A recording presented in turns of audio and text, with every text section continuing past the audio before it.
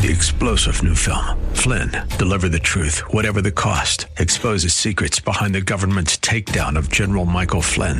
Flynn knew what the intel world had been up to. He ordered the first audit of the use of contractors. This set off alarm bells. He told the truth. He was the most dangerous person for Donald Trump to hire. They had to get rid of Flynn. Flynn, deliver the truth, whatever the cost. Available now. Watch it today. Go to salemnow.com. salemnow.com. Meekness is not a sign of weakness. It's actually a sign of power under constraint.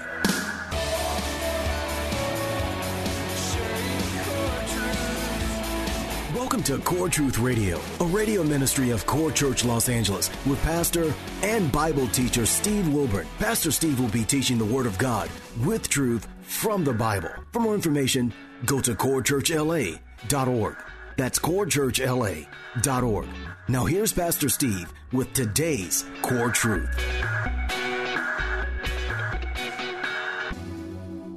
Well, we're going to be in 2 Corinthians chapter 10. 2 Corinthians chapter 10. And I entitled this message, Being Misunderstood. So the question is, have you been misunderstood? I think we all have, To be misunderstood, according to the dictionary, means to not be interpreted or understood correctly. Yes, we've all felt, I think, that way in times past. How many times have we thought to ourselves, nobody is getting what I'm trying to say or understanding me at all?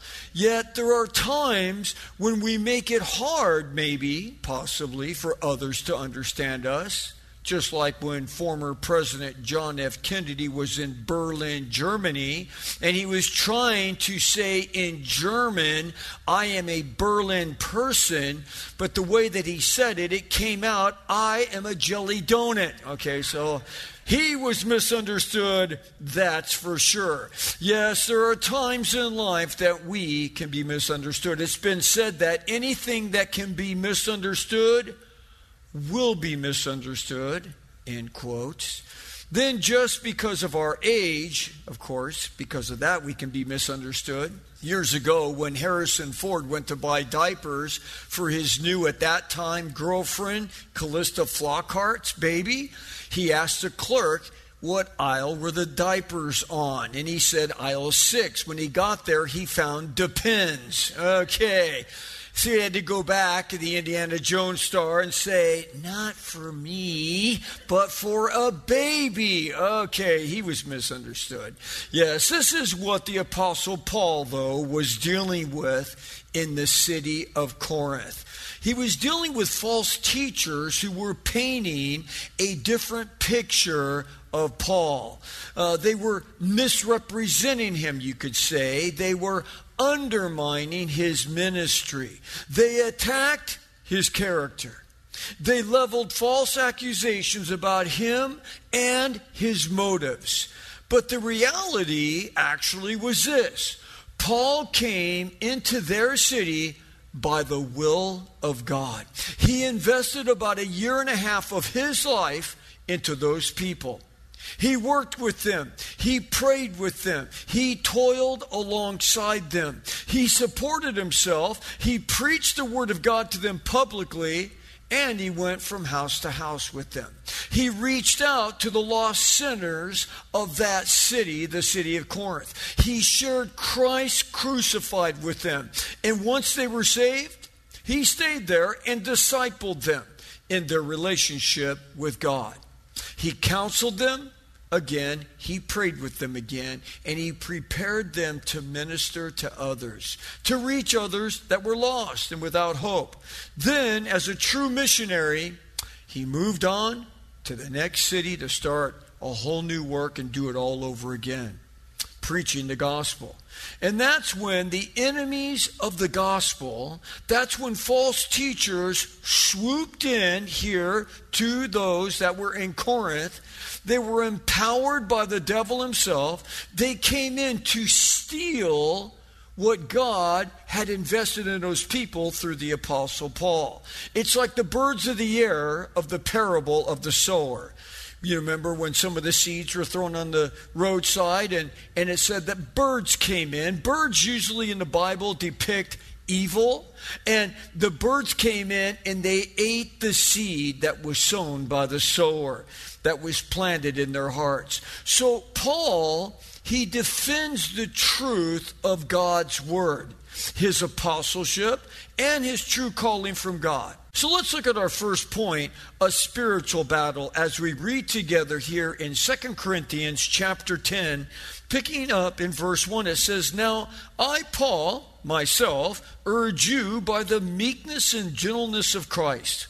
I, who am meek when face to face with you, but I'm bold when absent. So I ask that when I am present, I may not be bold with confidence, which I propose to be courageous against some who regard us as I walked according to the flesh. For though we walk in the flesh, we do not war according to the flesh. For the weapons of our warfare are not of the flesh, but they are divinely powerful for the destruction of fortresses. We are destroying speculations and every lofty thing raised up against the knowledge of God. And we are taking every thought captive to the obedience of Christ. And we are ready to punish all disobedience whenever your obedience is complete." All right, so he's all over the place there, so let's kind of bring it back around here. But notice how Paul started here with, he simply says, "I, Paul." As you might already know, Paul was his Greek name, which means little one. Now, he had changed his name from his Hebrew name, Saul. Remember, he was Saul of Tarsus. Saul means man in demand. And that was his goal before he came to Christ. His aspiration was like many today. He wanted to excel in life. He wanted to make his mark in this world. He wanted to be a somebody, to accomplish much in this life. See, Paul was considered a Hebrew of Hebrews. He was of the favored tribe, the tribe of Benjamin. He was trained by the highly respected rabbi named Gamaliel, who was the teacher of the law. He became a religious Pharisee, which, as you know, was the highest order of religious sect of the day. He seemed to obtain everything that a man could dream of. Saul of Tarsus, the Apostle Paul, he had respect. He had power, being one of the Pharisees. He had lived up to his name as the man in demand. Yes, he had everything in life except for this one thing, satisfaction. He was dead on the inside. For religion cannot satisfy the emptiness of a man or a woman's heart. Why? Because we were created to know God. And it's like, so we have that God-shaped void that is born inside of us. And until we satisfy that, we won't be satisfied with anything else. And Paul, on the road to Damascus, was surrounded, as you know, with a bright light from heaven, which knocked him off of his horse. So Saul of Tarsus fell to the ground, humbled by the presence of Christ. And Saul said, from this voice, "Who art thou, Lord?" And Jesus said, "It's me, Jesus, whom you've been you've been tormenting, you've been persecuting." He's like, "Oh, that's not the voice that he wanted to hear, I'm sure." But through that voice, that's where Saul of Tarsus came to know Christ as a Savior, and that's why he changed his name to the Apostle Paul, the little one. Yes, without question, Saul of Tarsus had a radical conversion. But all are not, realizing, how radical their conversion is. Because really, isn't all of our conversions radical? I mean, I know mine was. I mean, I went from being this one crazy person to being somebody completely totally opposite of what I was. So really, all of ours, mine and your conversion, should be radical. For when we come to Christ, we came and we repented of our sin. And when we repent of our sin, that means that we must turn from our sin, or at least that's what we're saying to doing. Saying, I'm sorry for my sin, is saying, please God forgive me, and I'm willing to turn from that sin. That's when we start following Jesus, as we start turning from the things that have separated us from him in the first place. And that's exactly what Saul did. He turned away from his own self-made life, from his own pride, his own arrogance, from his own self-reliance. And he became that new person. So again, it was fitting for Saul of Tarsus to change his name from Saul to Paul, the little one. This outward name change reflected on what had taken place on the inside of his heart. And so it is for you and for me. Not overnight, but certainly following our conversion. Yes, there should be, from the inside out, a change of heart, a change of attitude, a change of outlook on life, a change in our perspective. It caused me to stop thinking about what I was going to be in life, to start thinking about, God, how can I serve you more in this life? So how do we change? Well, we change by the hearing of God's word. For the Bible, as you know, is truth. And when we read and hear truth taught, it causes us to desire to live godly lives. Without God's word establishing what is right and wrong, then everybody simply just does what they think is right in their own eyes. But verse 1 says that I, Paul, he says, it's saying, I, the little one. He says, I urge you by the meekness and gentleness of Christ. Now, he said this because one of their charges against him, that is, these people that came in after he had went out, was that Paul was bold in his letters. Oh, he writes a mean letter, but he was weak in his own presence. Yet Paul was a man of great authority. Know this, meekness is not a sign of weakness.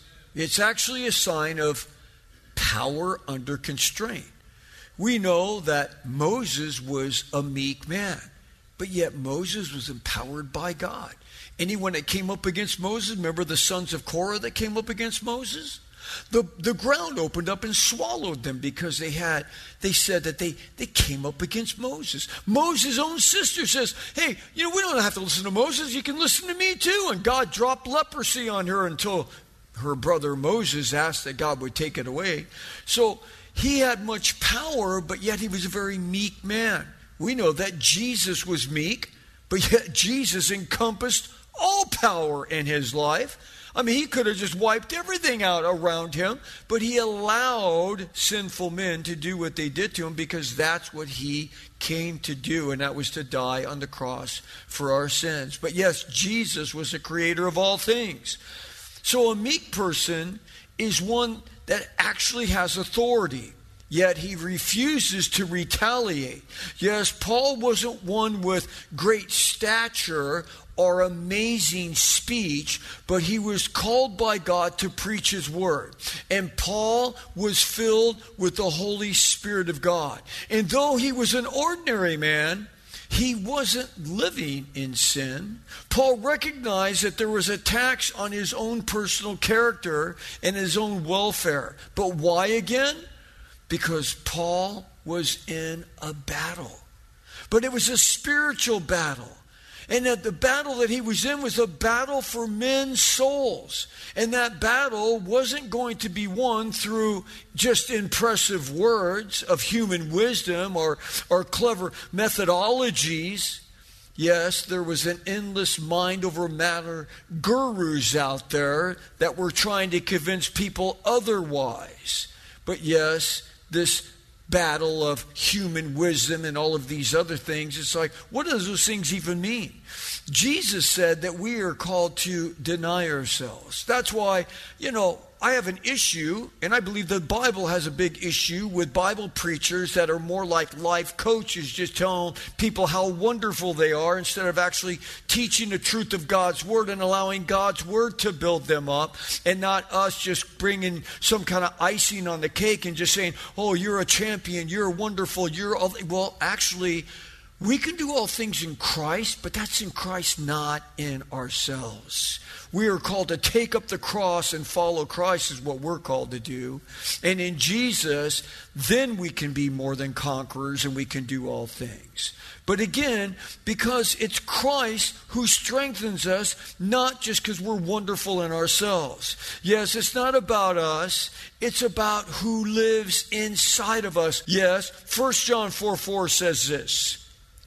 You are from God, little children, and you have overcome them, because greater is he that is in you than he that is in the world. See, we can be great overcomers, not because we're wonderful, not because we have mighty speech, not because we do everything right, but because Christ lives inside of us, and the battle is his, and we are victors because he is the victor. Yes, our warfare is not an intellectual one, it is a spiritual one. Verse 4 says, our strength is divinely powerful, able to tear down strongholds in our lives. See, the Corinthians understood this type of battle, this terminology. For most cities in ancient times have places of refuge in case they were attacked. But what about us? When we're attacked, when we're faced with temptations and trials from the devil. We were talking about those things here this morning. Remember what the Bible says in 1 Peter 5:8. It says, be of a sober spirit. Be on the alert. Why? Because your adversary. Who's your adversary? Well, my boss is my adversary. My spouse is my adversary. No, that's not your adversary. Maybe there's times where it seems like it, but we have a huge adversary. And if you think your spouse is the adversary, it's because the enemy is in that marriage trying to stir the pot and cause things to go sour. That's why we have over 50% of marriages end up in divorce, because there's a spiritual attack on the family. Why? Because God holds the family up on high. He holds the family as holy, and he says, I hate divorce. So therefore, Satan rises up and says, I'm going to do everything I can to cause divorce. But he says, be of a sober spirit, because your adversary, and who is that? He says it in the next word. He says, the devil. He prowls about like a roaring lion, seeking someone to devour. Boy, lions, they're pretty smart. They know how to hunt. And they hunt as a pack, and they come in. And I think the devil does the same thing with his demons. They set us up for the fall. They lay temptations out because they know what allures us. Satan doesn't usually come to each of us with temptations that aren't specially geared towards us. Because all of us have different things that allure us, right? Some allure with these things and some with those things. And he's not going to come to me with all these specialized temptations on things that I could care less about. But he knows the things that I'm weak to. And he knows the things that you're weak to. So he comes to you with specially designed temptations that will cause you to trip and to fall. Have you ever just wondered, what is the chance of that happening? I was in this place and then this happened. What is the chance of that happening? Well, it's a great chance. Why? Because the devil is like a roaring lion seeking who he may devour. He's prowling for you and for me. Maybe tonight Satan, the roaring lion, has been seeking after you. Maybe you've been battered on every front by him. Maybe it's caused you to question your faith, like it said in verse 5. Maybe for you, everything is coming against your knowledge of God. Is God really there? Does he really care about you? Does he really love you? If he does, then why are these things happening to you? Yes, maybe it's caused you to question those things. From speculations to a barrage of different thoughts and ideas. But notice what Paul said at the end of verse 5. taking every thought captive. No, I'm not going to allow those thoughts to run crazy in my head that maybe God doesn't love me, maybe he's not answering my prayers, maybe he doesn't care. No. Because the Bible says that he does love me. The Bible says that God is love and that he'll never leave me or forsake me. Well, maybe he's left you because he doesn't care about you. No. I'm taking those thoughts captive. I'm not allowing myself to think on those things because I know that God has told me that he will never, ever leave me. We got to take him to the obedience of Christ, it says. Yes, it all starts in the realm of our minds. From doubts to the web of sin that we can get entangled in. And we're to take every thought again captive. That's putting a wall of defense against anything and everything that comes against what my knowledge is of the Word of God. I have to stick with the truth of God's Word, even though it might not seem to be true at that very moment. Yes, when we allow our minds to dwell on what is wrong, it will corrupt our minds. It will drag down our soul into captivity. It's like Satan coming around you and saying, I don't think you should go to church today. Really? Well, look at, you're a dog. Well, I am kind of a dog. I mean, didn't you just fall into sin? Well, yeah, I did. Well, God doesn't love you. I know he probably doesn't. I mean, I can't, and you just put your arm around Satan. It's like, you're right. Thank you so much for explaining these things to me. It's like, what? We have to say no. Stop. Get behind me, Satan. I'm not going to listen to your lies here. I'm not going to listen to these things, because, maybe I don't deserve God's love. And I would say, with all honesty, that do any of us deserve God's love? We don't deserve it, but yet God is so gracious that he's given it to us, right? So we can't argue with God's love for us. God, you shouldn't love me. I'm such a dog. God, I just have no right to be loved by you. God, you should just forsake me. Be quiet. It doesn't matter what you think. What matters is what God says.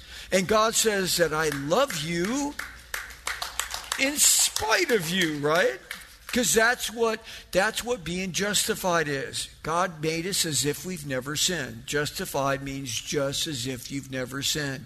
And because we believe in God, because we believe in Jesus, what does it say? It says we have now become his righteousness. So God, because of our faith in him, has given us righteousness. That word righteousness means what? To be in right standings with God. So God has allowed us to be in right standings with him. Again, it's not based on whether we deserve it. It's not based on whether, it's something we earned. We can't earn it. God simply loves us. Remember what his love is. God's love is what? His unconditional love is what it means. So what is unconditional mean? These terms you have to remind yourself, because there's those times when you don't feel like you deserve God's love for good reason, because you did something stupid. You fell to sin again. Okay, and so you have to come back to, well, what does the word say? The word says that God loves me unconditionally. That's what his grace is. You're saved by grace and not by works. See, if we don't understand these terms, then it's easy for the Satan, the roaring lion, to come in and say, hath God really said that he loves you? Are you sure about that? See, it's like, no. Take every thought captive. I have to take that captive because, no. I know that God loves me. I don't deserve his love. I'm saved by grace and not by works. See, we have to remind ourselves of these things. That's when we can become enslaved to what we know is wrong, is when we don't take those thoughts captive. And we start losing our ability to resist Satan and to resist sin when we start believing these things. And that all of a sudden sin becomes our slave master. I wonder how many right now are in some fierce battle with some area of sin. You know it's wrong, yet it seems like you become powerless within its grip. So what are we to do when we find ourselves in that position? We're to do what Paul did. we're to stand up in opposition like Paul stood up to these false teachers. Thanks for joining us for Core Truth Radio. You've been listening to Pastor and Bible teacher Steve Wilburn of Core Church Los Angeles. If you'd like to hear more messages by Pastor Steve, download the Core Church Los Angeles free app. Core Truth is sponsored by and is a listener-supported outreach of Core Church LA. If you've been blessed by this program, consider supporting our radio ministry by texting Core Church LA, all one word, to 77977. You can also give via our app and online at corechurchla.org, or you can mail your support to P.O. Box 34789, Los Angeles, California, 90034. Three-star General Michael J. Flynn, head of the Pentagon Intelligence Agency, knew all the government's dirty secrets. He was one of the most respected generals in the military. Flynn knew what the intel world had been up to. He understood its funding. He ordered the first audit of the use of contractors. This set off alarm bells. The explosive new documentary, Flynn, Deliver the Truth, Whatever the Cost, uncovers the facts behind this scandal. Flynn told the truth. He was the most dangerous person for Donald Trump to hire. I find out the worst enemy that I'm going to face in my life is right here in America. They took my assessment and they wanted me to change it. And I was like, I'm not changing it. They had to get rid of Flynn. With in-depth interviews, archival footage, and never-before-seen personal records of the man behind the headlines. I just felt like I was drowning. Flynn, Deliver the Truth, Whatever the Cost. Available now. Watch it today. Go to salemnow.com. salemnow.com.